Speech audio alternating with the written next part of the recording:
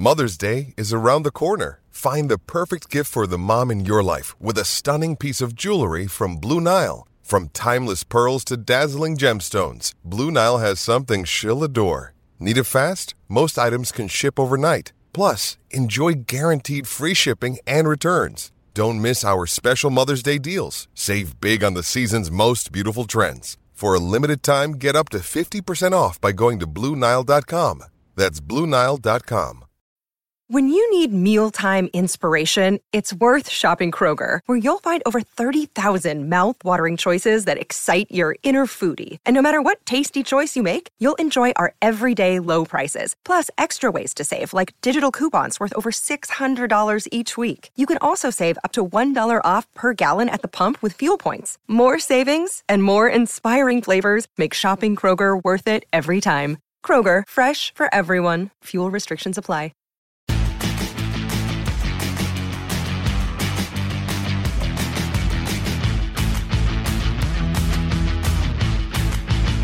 Hello and welcome to Ironcast. We've got Kev Keane today, and Ginge is not in the episode as he was a little bit late. And I want to start this episode by asking Ginge, which managers through your West Ham playing career were you most scared of being late for?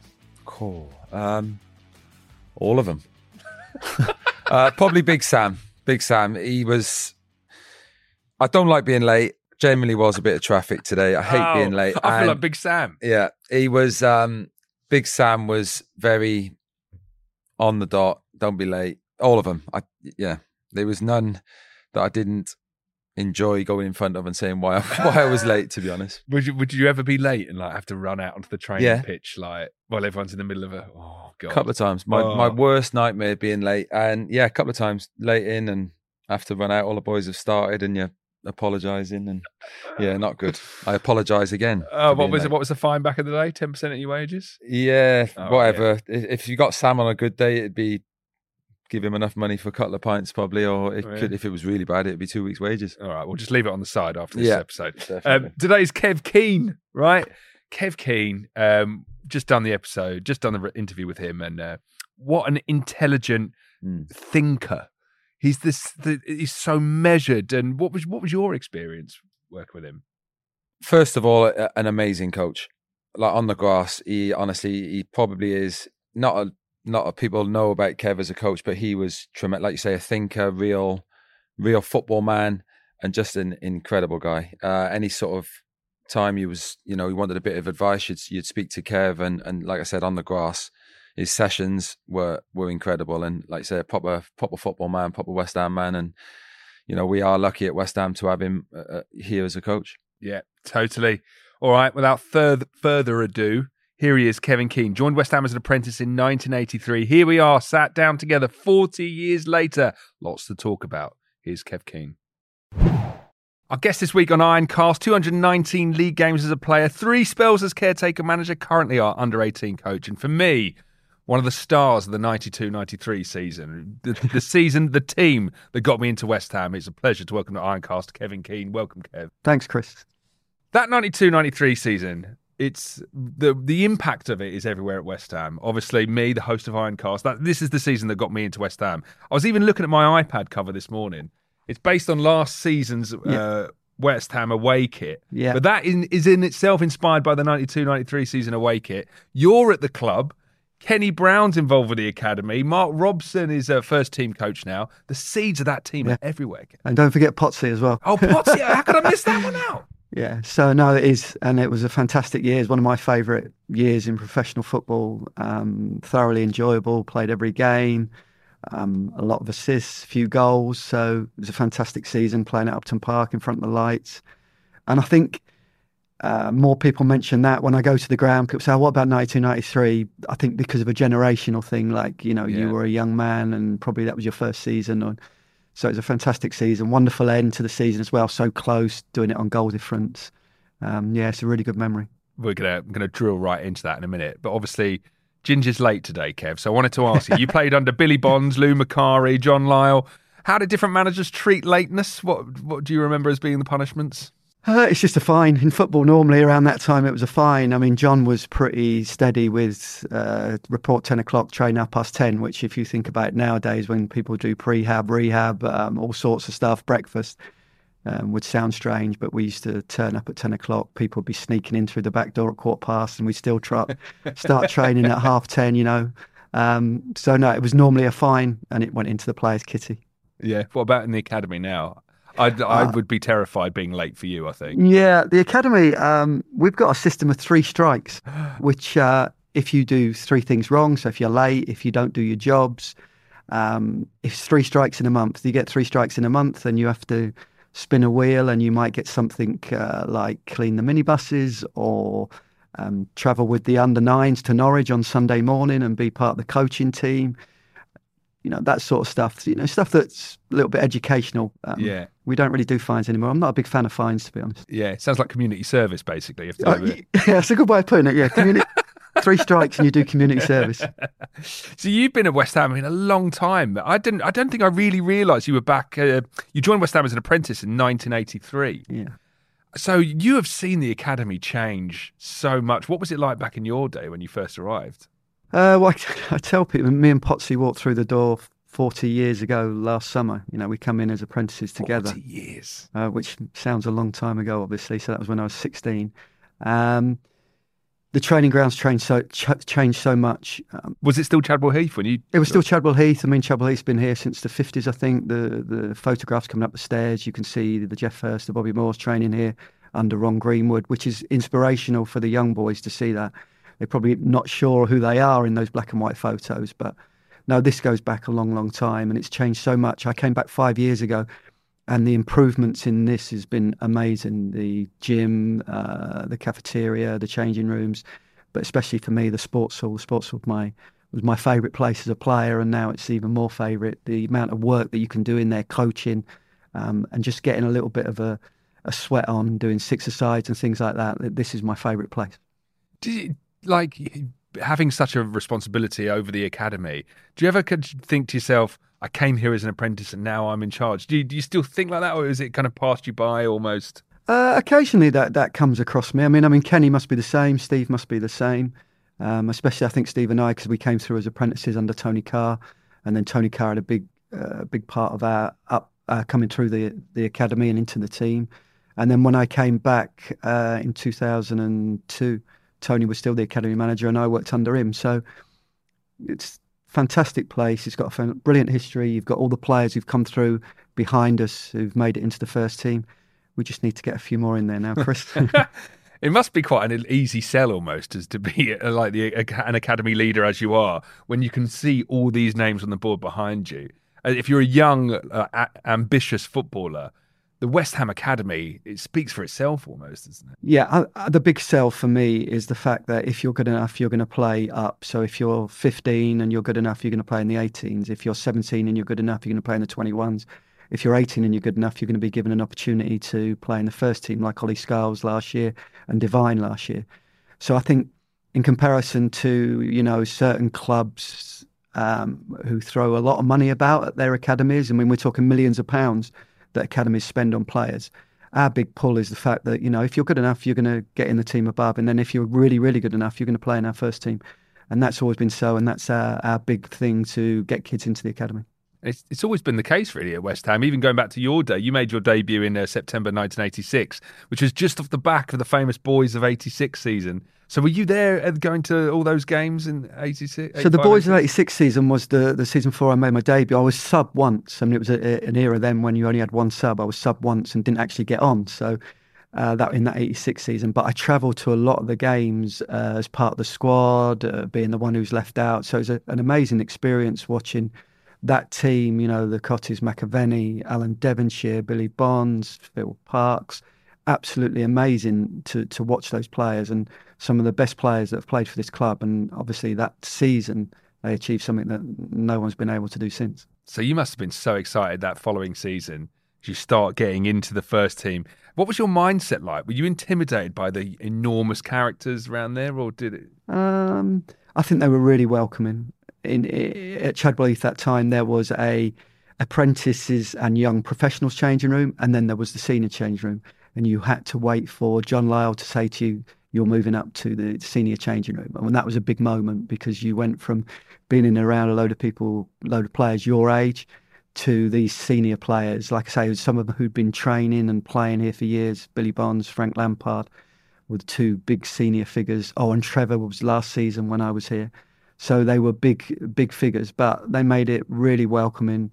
And then you obviously had the jokers in the pack, like to Tony Gales, who would make you at ease by taking the out of you. So yeah, it was daunting, but at the same time, that's what you wanted. That's what you wanted to get up to the next changing room. You wanted to make your debut. You wanted to be a professional footballer. Yeah, and you're playing under John Lyall. Is there aspects of John Lyall that you carry with you to this day? Are there things you do that you sometimes think, oh, I might have taken that off John Lyall? I think a lot of the training sessions that we do here are adaptations of stuff we did with John and I did with Tony Carr.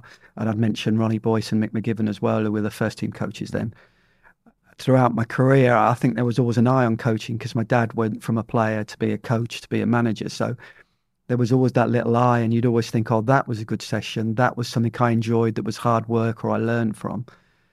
So there is that. I do lots of sessions that are probably adapted from Tony Carr sessions, I would say. I love that. Like you're almost like the thread through history of this club. Yeah. When you started playing in the late 80s, it was a difficult time, especially for John Lyall. That team, that 86 finished third, had such a great season. And it felt like things just seemed to slip away season after season until we got relegated in 89 and John left the club. It must have been quite a hard time to come into the squad and be around the club. Yeah, I mean, West Ham's history around that time was up, down. They'd had some time in the second division in the 70s as well, won the FA Cup as the second division team. So it wasn't unusual. And I think as a West Ham fan, that up, down, being near relegation was sort of part of West Ham life up until these last few years when the gaffers sort of kept us in the top half of the table. So it wasn't too much of a surprise. And I think for me as a young player, that following season after we got relegated, even under Lou Macari, it was the first season really where I felt like, no, I'm a regular in the team. I'm one of the first names or one of the players that is regularly being picked. And that made me feel a little bit more assured and maybe dropping down a level and being one of the better players. I think that helped my career, playing more games and just gaining a little bit of confidence in being, I'm good enough to do this. I'm good enough to be a West Ham player. I'm good enough to play in front of the chicken run and get a little bit of stick, all that sort of stuff. So, it was a problem, but that's part of, again, being a professional footballer and being part of West Ham, I think. Yeah. So replacing John Lyall is Lou Macari, and it was quite a controversial appointment, really, because it was the first time West Ham had appointed a manager who's not within that kind of academy system, who had been part and parcel of the club. When I speak to people who played under Lou Macari, you get very different opinions. It seemed to me, from what I hear, he sounded like a very hard taskmaster, and it was all about, physical fitness and almost drilling players into the ground. Was that your experience? Yeah, I think certainly for the lads who'd been here a long time, your Alan Debs, your Tony Gales, the senior players found it really, really difficult because of the West Ham traditions, and all of a sudden you get this taskmaster come in who really did train us hard. For me, it was different. I was 22, and like I say, it was the first time, and Lou picked me every week, and I was like, okay. and for a footballer, the most important thing is on a Saturday that you're in that starting 11. So I look back now, and it was a time that was quite tough, and Lou obviously didn't last very long.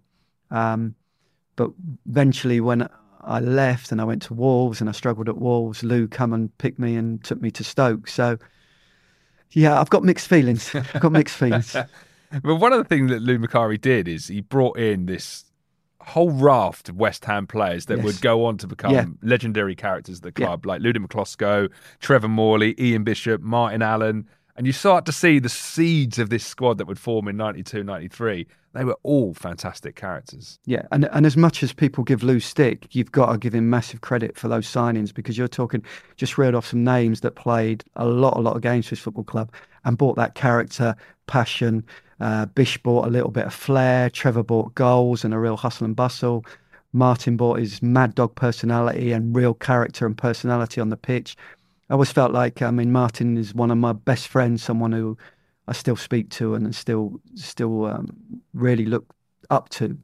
I felt like he was like a protector on the pitch for me. If someone was going to kick me up in the air, I knew, and then within 5 minutes they're getting kicked by him. So brilliant character, someone I spent a lot of time with because we travelled in together for 6 years. He'd drive one day, I'd drive the other day, and it was like an hour from the other side of London. I feel like he perhaps brought me out my shell personality-wise, whereas I think I took him down a little bit. I'm not sure. He probably needed it, to be fair. He had this a sponsored car by Alan Ford with his name on the side, sponsored by Alan. And every week we'd get the manager of the garage ringing up and saying, "Martin, we've had a complaint about your driving. You've cut up someone or you've nipped in front of someone." So real character, real personality, and Ludo as well. What a sign Lou made there. What a signing. I mean, I was lucky enough here to play with probably the two best goalkeepers that I played with in my career, in Phil Parkes and Ludo McCluskey, two amazing goalkeepers. But not only that, two absolutely fantastic people. Fantastic people. Man. Just a little personal story. I had to present the West Ham fan zone in Prague on the day of the final. Obviously, Czech Republic being Ludo's country. He's not from near Moscow, as the song suggests. But Ludo came on stage to talk to the fans, and Ludo, you couldn't hear him because all the fans, thousands of fans in this fan zone in Prague, were chanting his name. And Ludo got choked up. You could see how much it meant to him. And although the man is an absolute giant, he is a gentle giant. He's just such a wonderful personality, and how much it meant to him to be recognised by the West Ham fans. I think in football a long time, out of all the players I've come across, I would say Ludo is the most humble, understated person. Wow. And I think maybe that's part of his upbringing, but wonderful player and a really great person. In terms of club legends, it doesn't get much bigger than Billy Bonds, and that was the man who replaced Lou Macari. And it must have been an interesting time for you because you played with Billy Bonds as a player. You were kind of equals in the dressing room, and then Billy came in as the manager. Was that strange for you, or did you, I can imagine you probably had quite a lot of respect for him anyway, so it might have been an easy transition. Yeah, certainly not equals in the changing room. This was a man who'd played 600 games for the club. I think for Steve and I, it was easy to play for Billy. We both idolised him. We'd both come through and seen how hard he trained. He never lost a run on pre-season. You couldn't get anywhere near him. If you were on his team in five-a-sides, you were going to win. Absolute legend, wonderful, wonderful person. And for me, he was a really good manager and someone who inspired me to play my best football in that 92-93 season. What was his kind of managerial technique? How did that inspiration work? Was it more kind of leading by example, or was he more of a talker?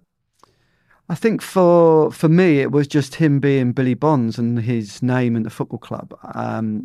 His management style wasn't too loud. He probably led through example, still joined in games. And then I think Harry coming in alongside him just gave a little tactical nous that took us on again. So the pair of them together was a really, really good combination. Interesting in that dressing room as well. One of the big characters we haven't mentioned yet, Julian Dix. And some of the things I've heard about Julian Dix and Billy Bonds.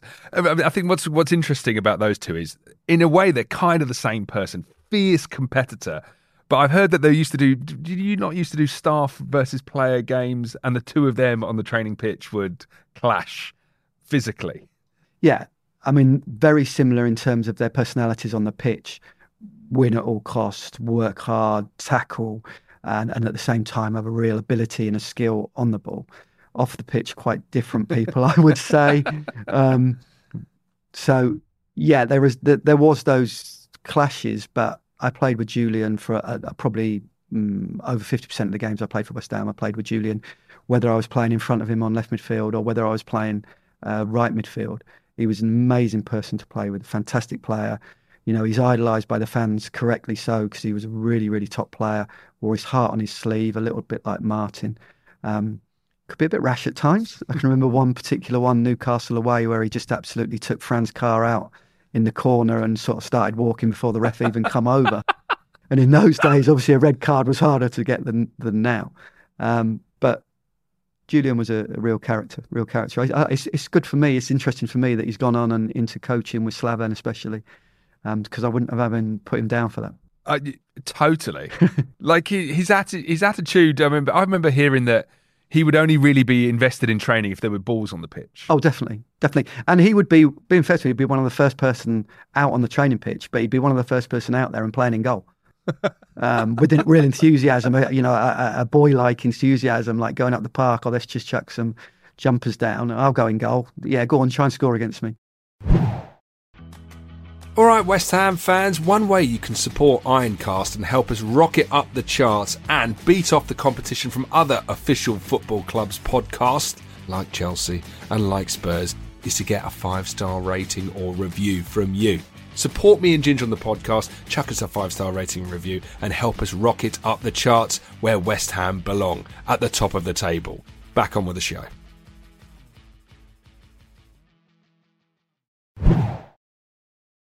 It seemed like that 92-93 season, we've mentioned there's a couple of people who are nutters. Martin the Mad Dog, his name, Julian Dix. You had, on one side of things, the really emotional, almost rash players, tremendously skillful and tenacious. And then I would say you and maybe Mark Robson and even like Kenny Brown, as we mentioned earlier, Steve Potts, almost like the grown-ups. Yeah, I can see that. I can see that. But then I think when you have a squad that's successful, you normally get those different personalities, different types of skills. Tim Breaker, you've not mentioned, who was very steady, unbelievable athlete. He'd be fantastic in the modern game. Unbelievable athlete. Didn't say a lot. Occasionally drop a dry joke in, but yeah, all those different characters make up a good team. And then once you get on a little bit of a roll, everyone has their different personality in the changing room and on the pitch as well. It comes out on the pitch, whether it's Bish, being casual and just hitting 40 yarders as if it's, it's something you do every day. Martin making tackles. All those different characters come out on the pitch and in the changing room. Like I say, it was one of my favourite years. Not my favourite, but one of my favourite. Oh, really? What would be the favourite then? My favourite year in football was last year. Wow. Winning the Youth Cup, which I'm no doubt you'll ask me about later. Yeah, we'll get on to that. Just before the 92-93 season starts, obviously we get relegated in 1992, but not before we stop Manchester United winning the title. And a famous night over Upton Park. Sir Alex Ferguson described the West Ham effort as obscene because we were already relegated. Yeah. First question on that night: Kenny Brown scored the winner, but did he mean it? Yes, I think he did. You did? Yeah, I do. Yeah, I do. Yeah. Okay. He is my boss, Of course, you got to say that. But again, one of those magical nights over Upton Park where everything just seemed to... Upton Park under the lights on a Tuesday night is unforgettable. You felt like in that changing room, we were not going to lose. It didn't matter who came. I think the Everton game, FA Cup quarter-final that Stuart Slater was outstanding in, that's another Tuesday night at Upton Park. But you just felt indestructible. It was incredible. The atmosphere, the feel of the crowd under the lights. I can't really explain why. But for me, again, some of the best memories of my football career playing on Tuesday nights at Upton Park. And I'm sure the crowd felt it as well. Yeah. Yeah. It's funny, isn't it? It's like the atmosphere was sometimes crackle. Can't even really put your finger on why. No, it was like a crackle, a real momentum. Even, I'm pulling out a ridiculous game. We went to Oldham and lost 6-0 in the first round of the League Cup. And yet we're coming back to Upton Park and I'm thinking, if we can get in front here, you never know.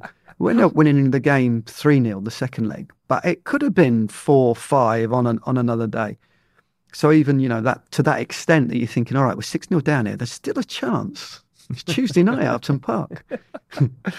So, of course, I've got to ask about the 92-93 season. It ended in such glory. But I wanted one player we haven't mentioned so far was Clive Allen. I've probably watched that season review more than any other season in my life. But when you watch it back, Clive Allen is such a deadly finisher for us. And his goals to games ratio that season was incredible.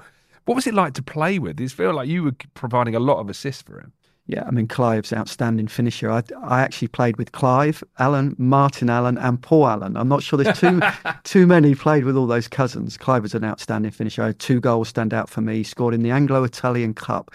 Cremonese. Was it Cremonese? I think it might be Cremonese away. What a goal. The game should have been called off. The pitch was totally waterlogged.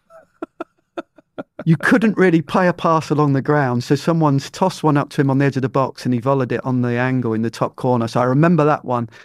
But I think his most important one was Swindon away, which was, I think, the last but one game of the season, where Portsmouth had already played the day before. We were on telly, so we were playing after them, and we knew that if we won, we'd be in with a real shout. And Clive scored a goal on the angle in front of the West Ham fans down to the left at Swindon. There's just, I remember that one because it was so important. And I'm not sure there's too many would have scored the goal because it was on such an angle. He's put it in off the far post. And I think after that game, we all felt, no, we're in charge of the situation now. And then, obviously, the last game against Cambridge took care of itself. Yeah, you're not even mentioned Clive Allen's goal in the dying embers of the game against Cambridge to win 2-0, the tap-in. And what's interesting about that is the fans are like pressed up against the goal net behind the goal of what was the South Bank, and the fans are right on the touchline. Clive Allen scores that tap-in from a Julian Diggs assist. And then the white fear on Clive Allen's face as the hordes of West Ham fans run and pick him up. Yes. What were the celebrations like after that Cambridge game? Because it was all down to that final game, really. We were in a really good position. But what was that feeling like to get West Ham into the Premier League for the first time? Incredible feeling. Celebrations afterwards. All the players all the supporters running on the pitch. I lost my socks, my boots. I ended up going into the changing room just with my shorts on. I think everything else had gone. And my boots, I'm still worried about my boots because they were my favourite pair of boots, but someone's got them somewhere. And then obviously up on the stand at the balcony there, and the pitch was full of people. It was incredible. And then I actually, myself, my wife, Martin and Clive, and our wives, we went out where we all live West Side, so we went out to a restaurant that night and had a real good time.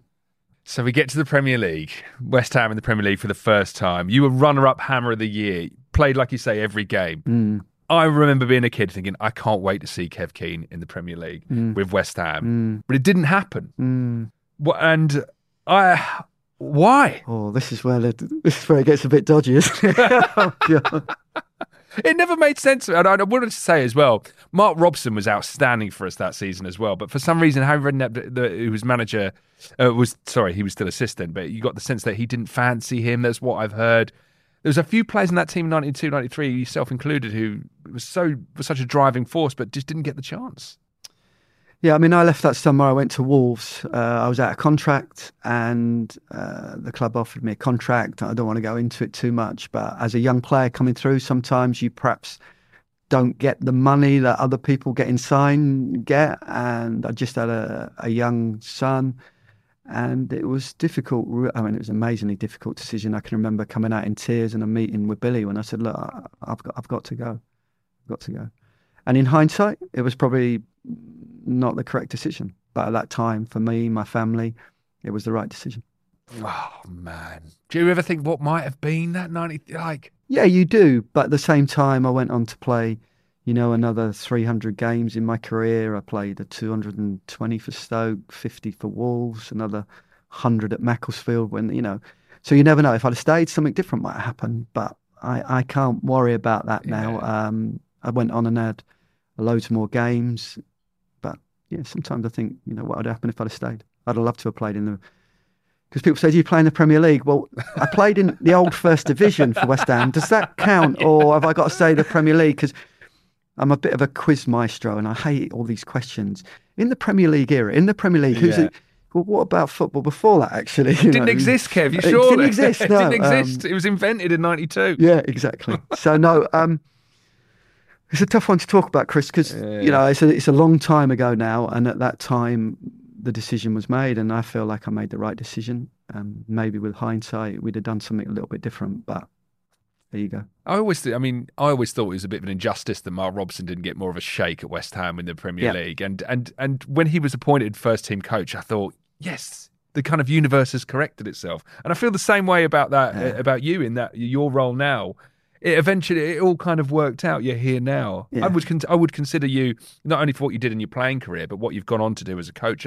You're a West Ham legend, not just because your playing career at West Ham ended in 93, but what you've gone on to achieve since. I appreciate that, Chris.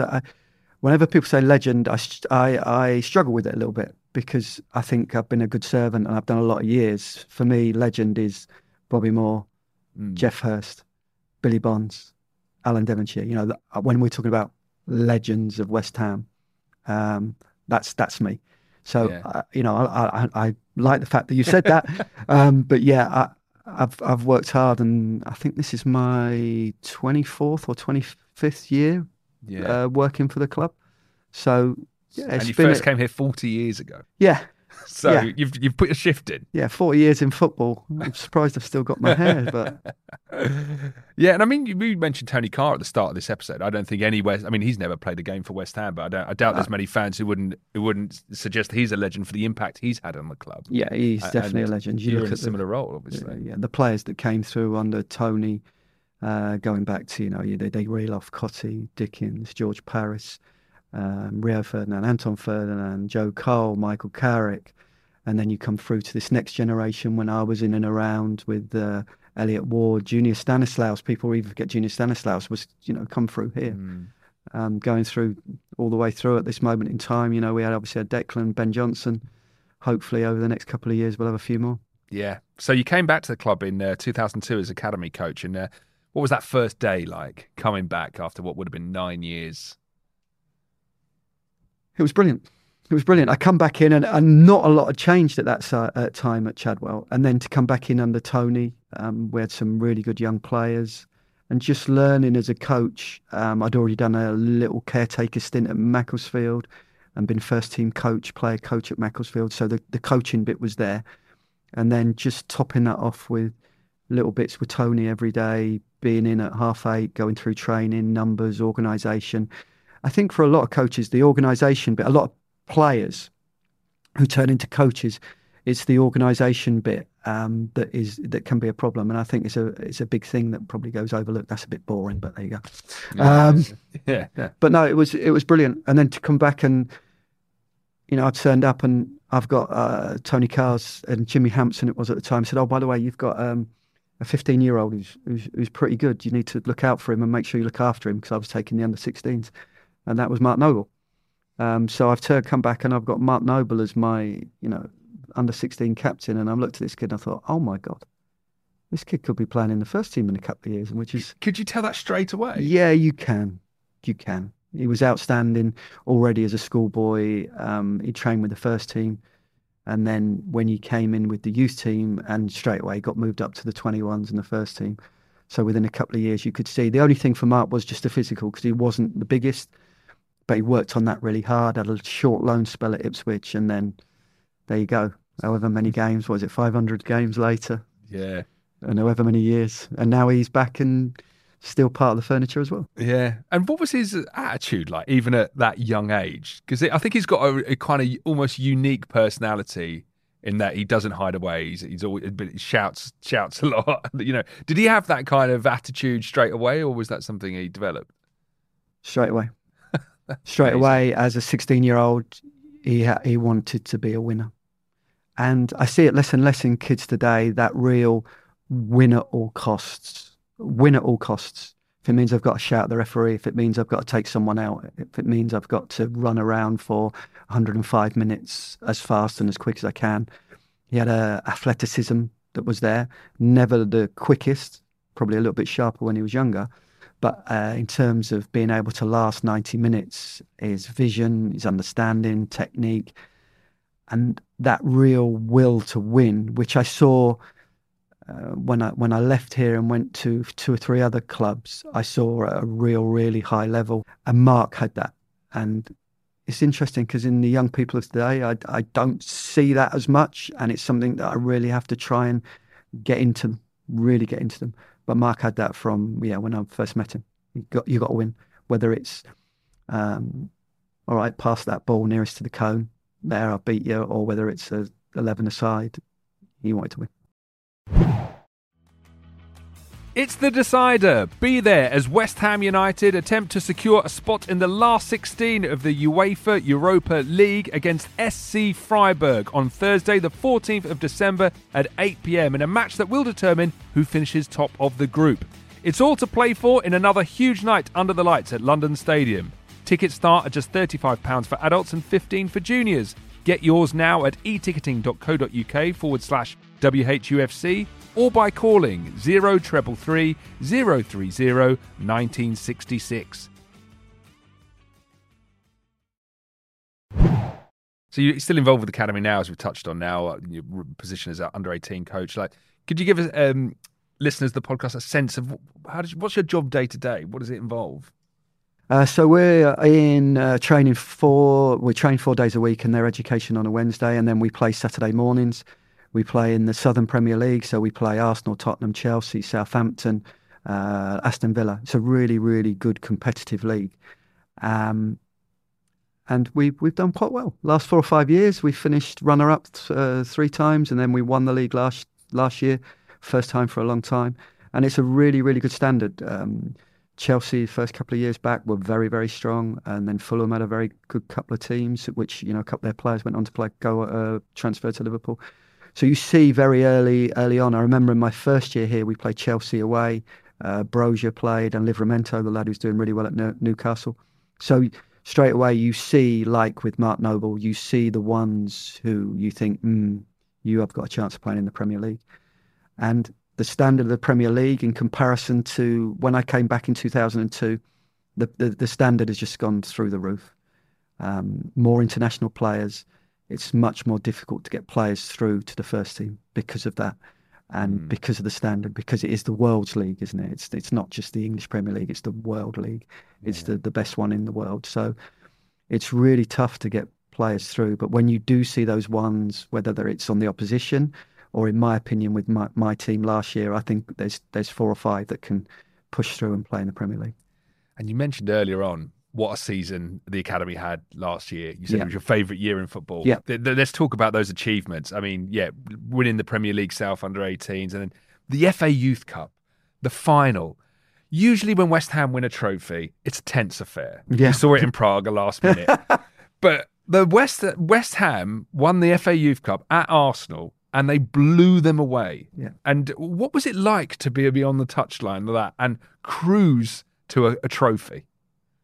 The last, once we'd got the 4th goal, which I think was with about 20 minutes to go, I turned to Mark Phillips, who's a long-serving academy member here, and said, let's enjoy this, Mark, because this doesn't happen very often in football. I've been in football 40 years. This doesn't happen very often. And then you get the 5th and you're really, really enjoying it. I had such faith in that team. It's such a talented young group. Outstanding young players. A lot of them had been together since they were 9, so there was a real camaraderie. And then last year we brought a couple of young Irish lads in, Callum Marshall and Patrick Kelly, who added a little bit of bite to it. And we felt like we were strong last year, and that showed. Whether it was the semi-final as well against Southampton at the London Stadium was an amazing occasion in front of 10,000. We played really, really well.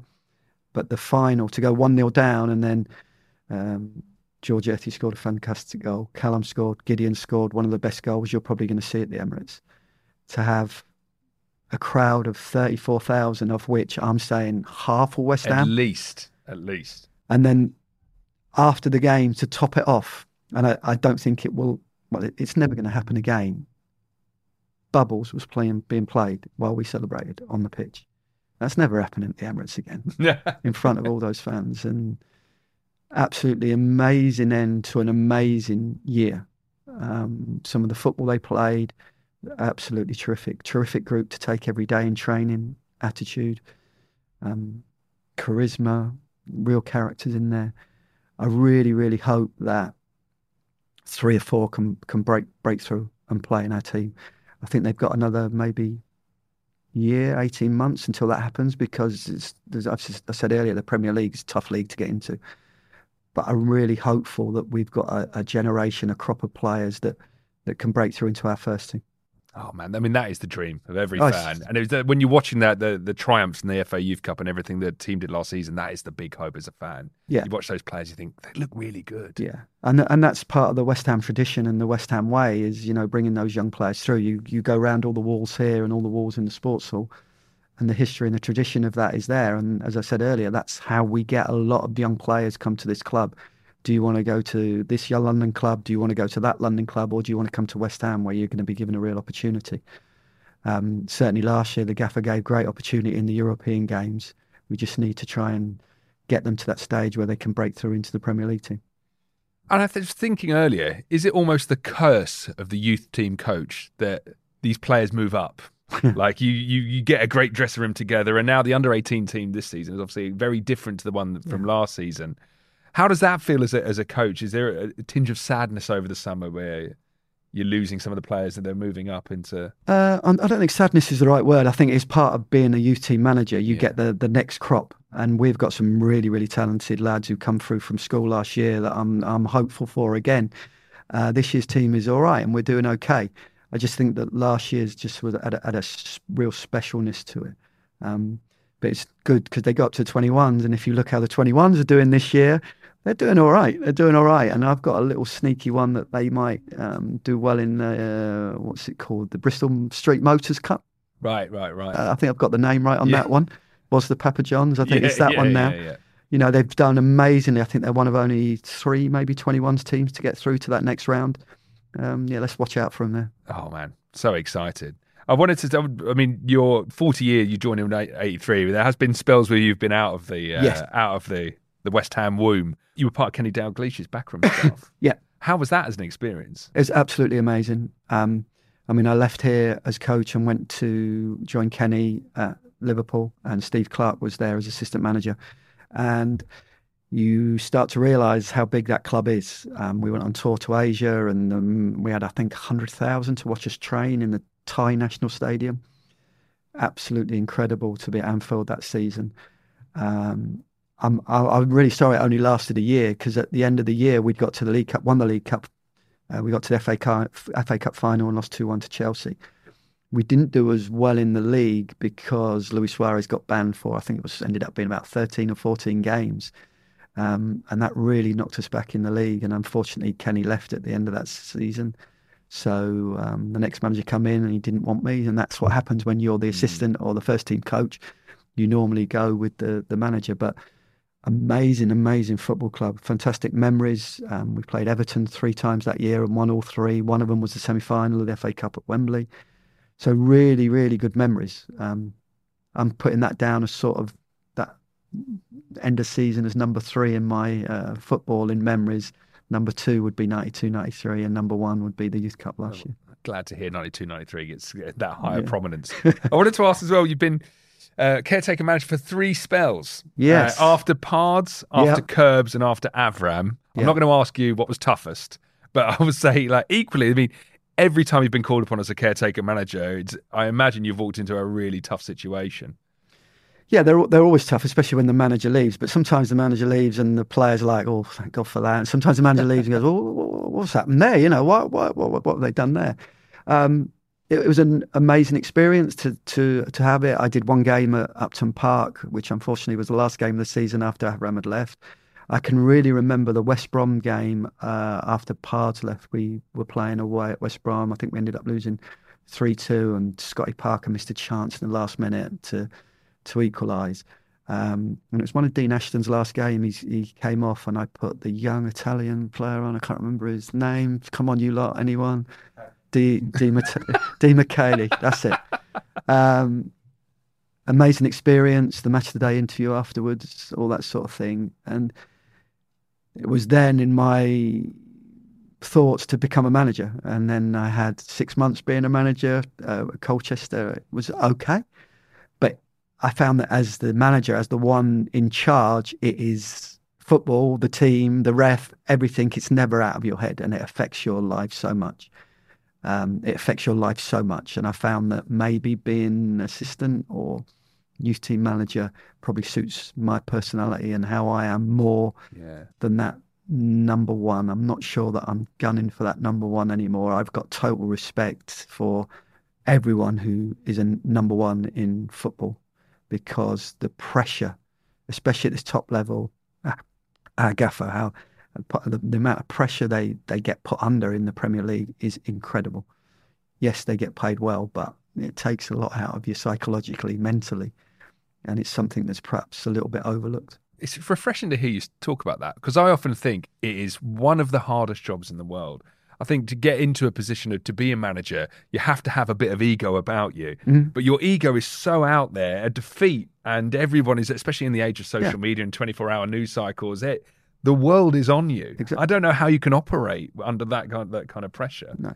And I loved everything about being a manager. I loved the taking training, the team talks, the tactics, the picking the team, Saturday afternoon. The thing that I really struggle with, it is never, ever out of your head. You're laying in bed at night, Saturday night, and the ref's made a decision, and you can't get it out of your head. Or you've made a team selection that perhaps didn't go quite well. It's not out of your head.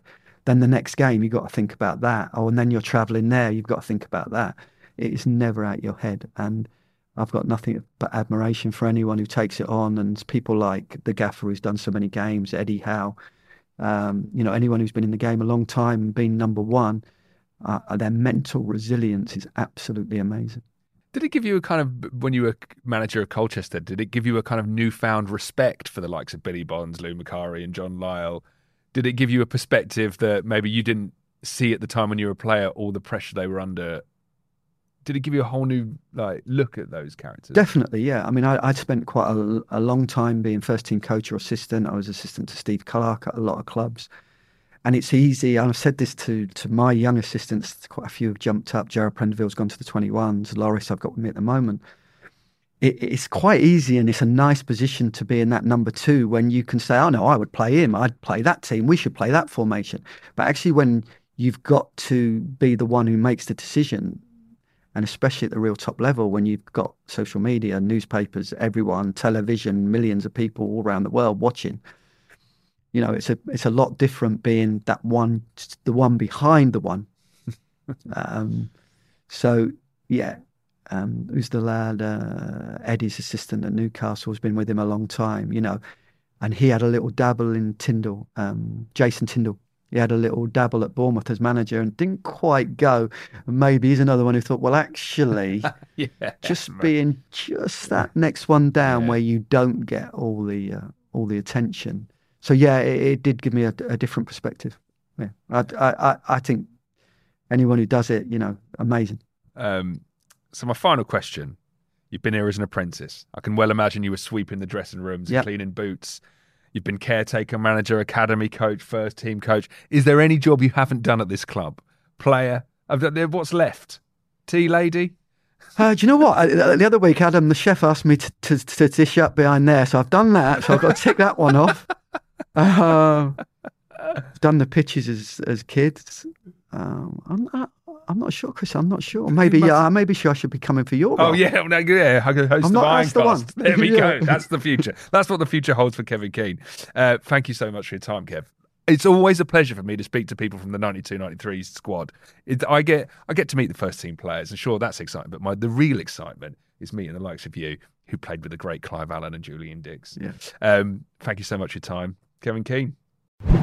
There we go, Kev Keane. You've heard him talk through a lot of West Ham history there. I absolutely love that. I absolutely loved the team of 92-93. As you can probably tell from that interview, the team that got me into football. Was there one particular side that got you into football, Ginge? For me, it was 92-93, West Ham.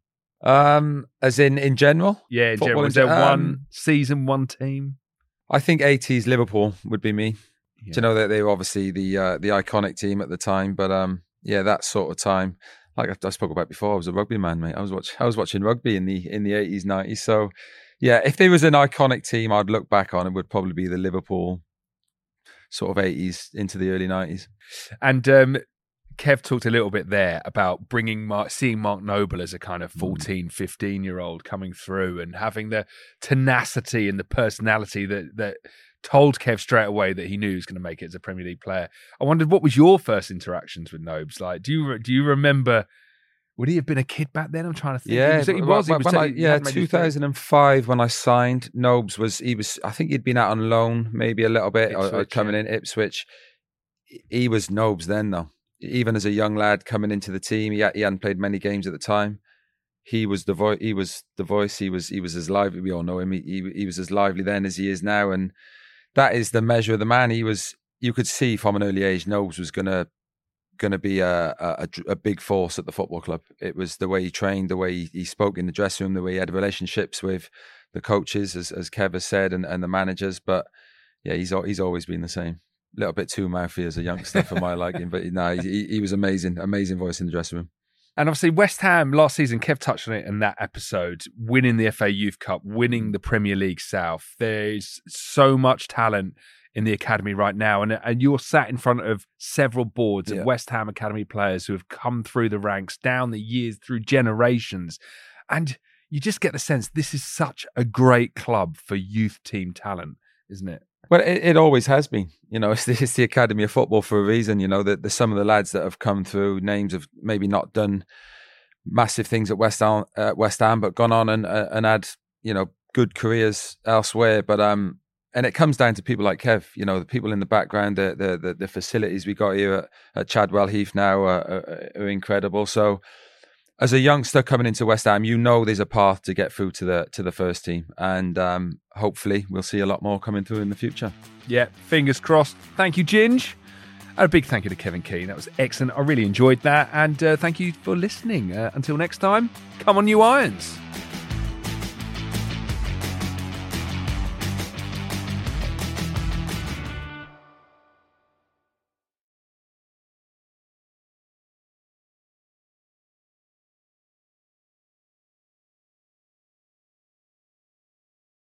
Sports Social Podcast Network.